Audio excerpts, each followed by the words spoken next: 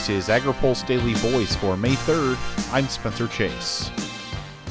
There's been plenty of talk about the EPA's governance of the Renewable Fuel Standard, but biofuels groups remain confident the agency will be timely in its 2019 volume proposal. By law, renewable volume obligations are required to be finalized by the end of November. That timeline typically means the agency releases a proposal in late spring or early summer.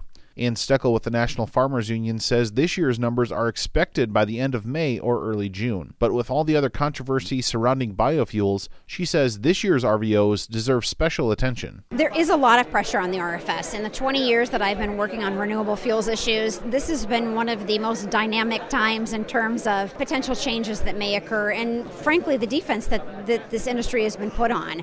We're now in the position where we have to play offense, and we need to step it up, and we need to get a concerted lobbying campaign to make sure that these volumes increase. I think it's going to be very difficult for some sectors of the RFS to raise their volumes. I think that there needs to be a lot of dedication and focus put on all of the buckets to ensure that the numbers continue to go up and not be flatlined. Chris Bliley with Growth Energy says he thinks the biofuels industry has had some success in the last few months. I think we are making some headway. I think there's been a lot of progress on making the case that more access to E15 and to higher biofuel blends is a win for everyone. You get more biofuel out into the marketplace, creates higher demand for farmers, and that also gets more RINs out in the marketplace to help reduce costs to refiners. Kirk Kovarik with the National Biodiesel Board says that although the Department of Agriculture doesn't have jurisdiction over the RFS, Ag Secretary Sonny Perdue has been helpful.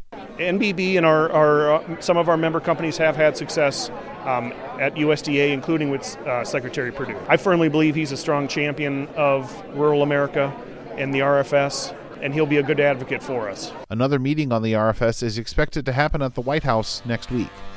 Reporting for AgriPulse, I'm Spencer Chase.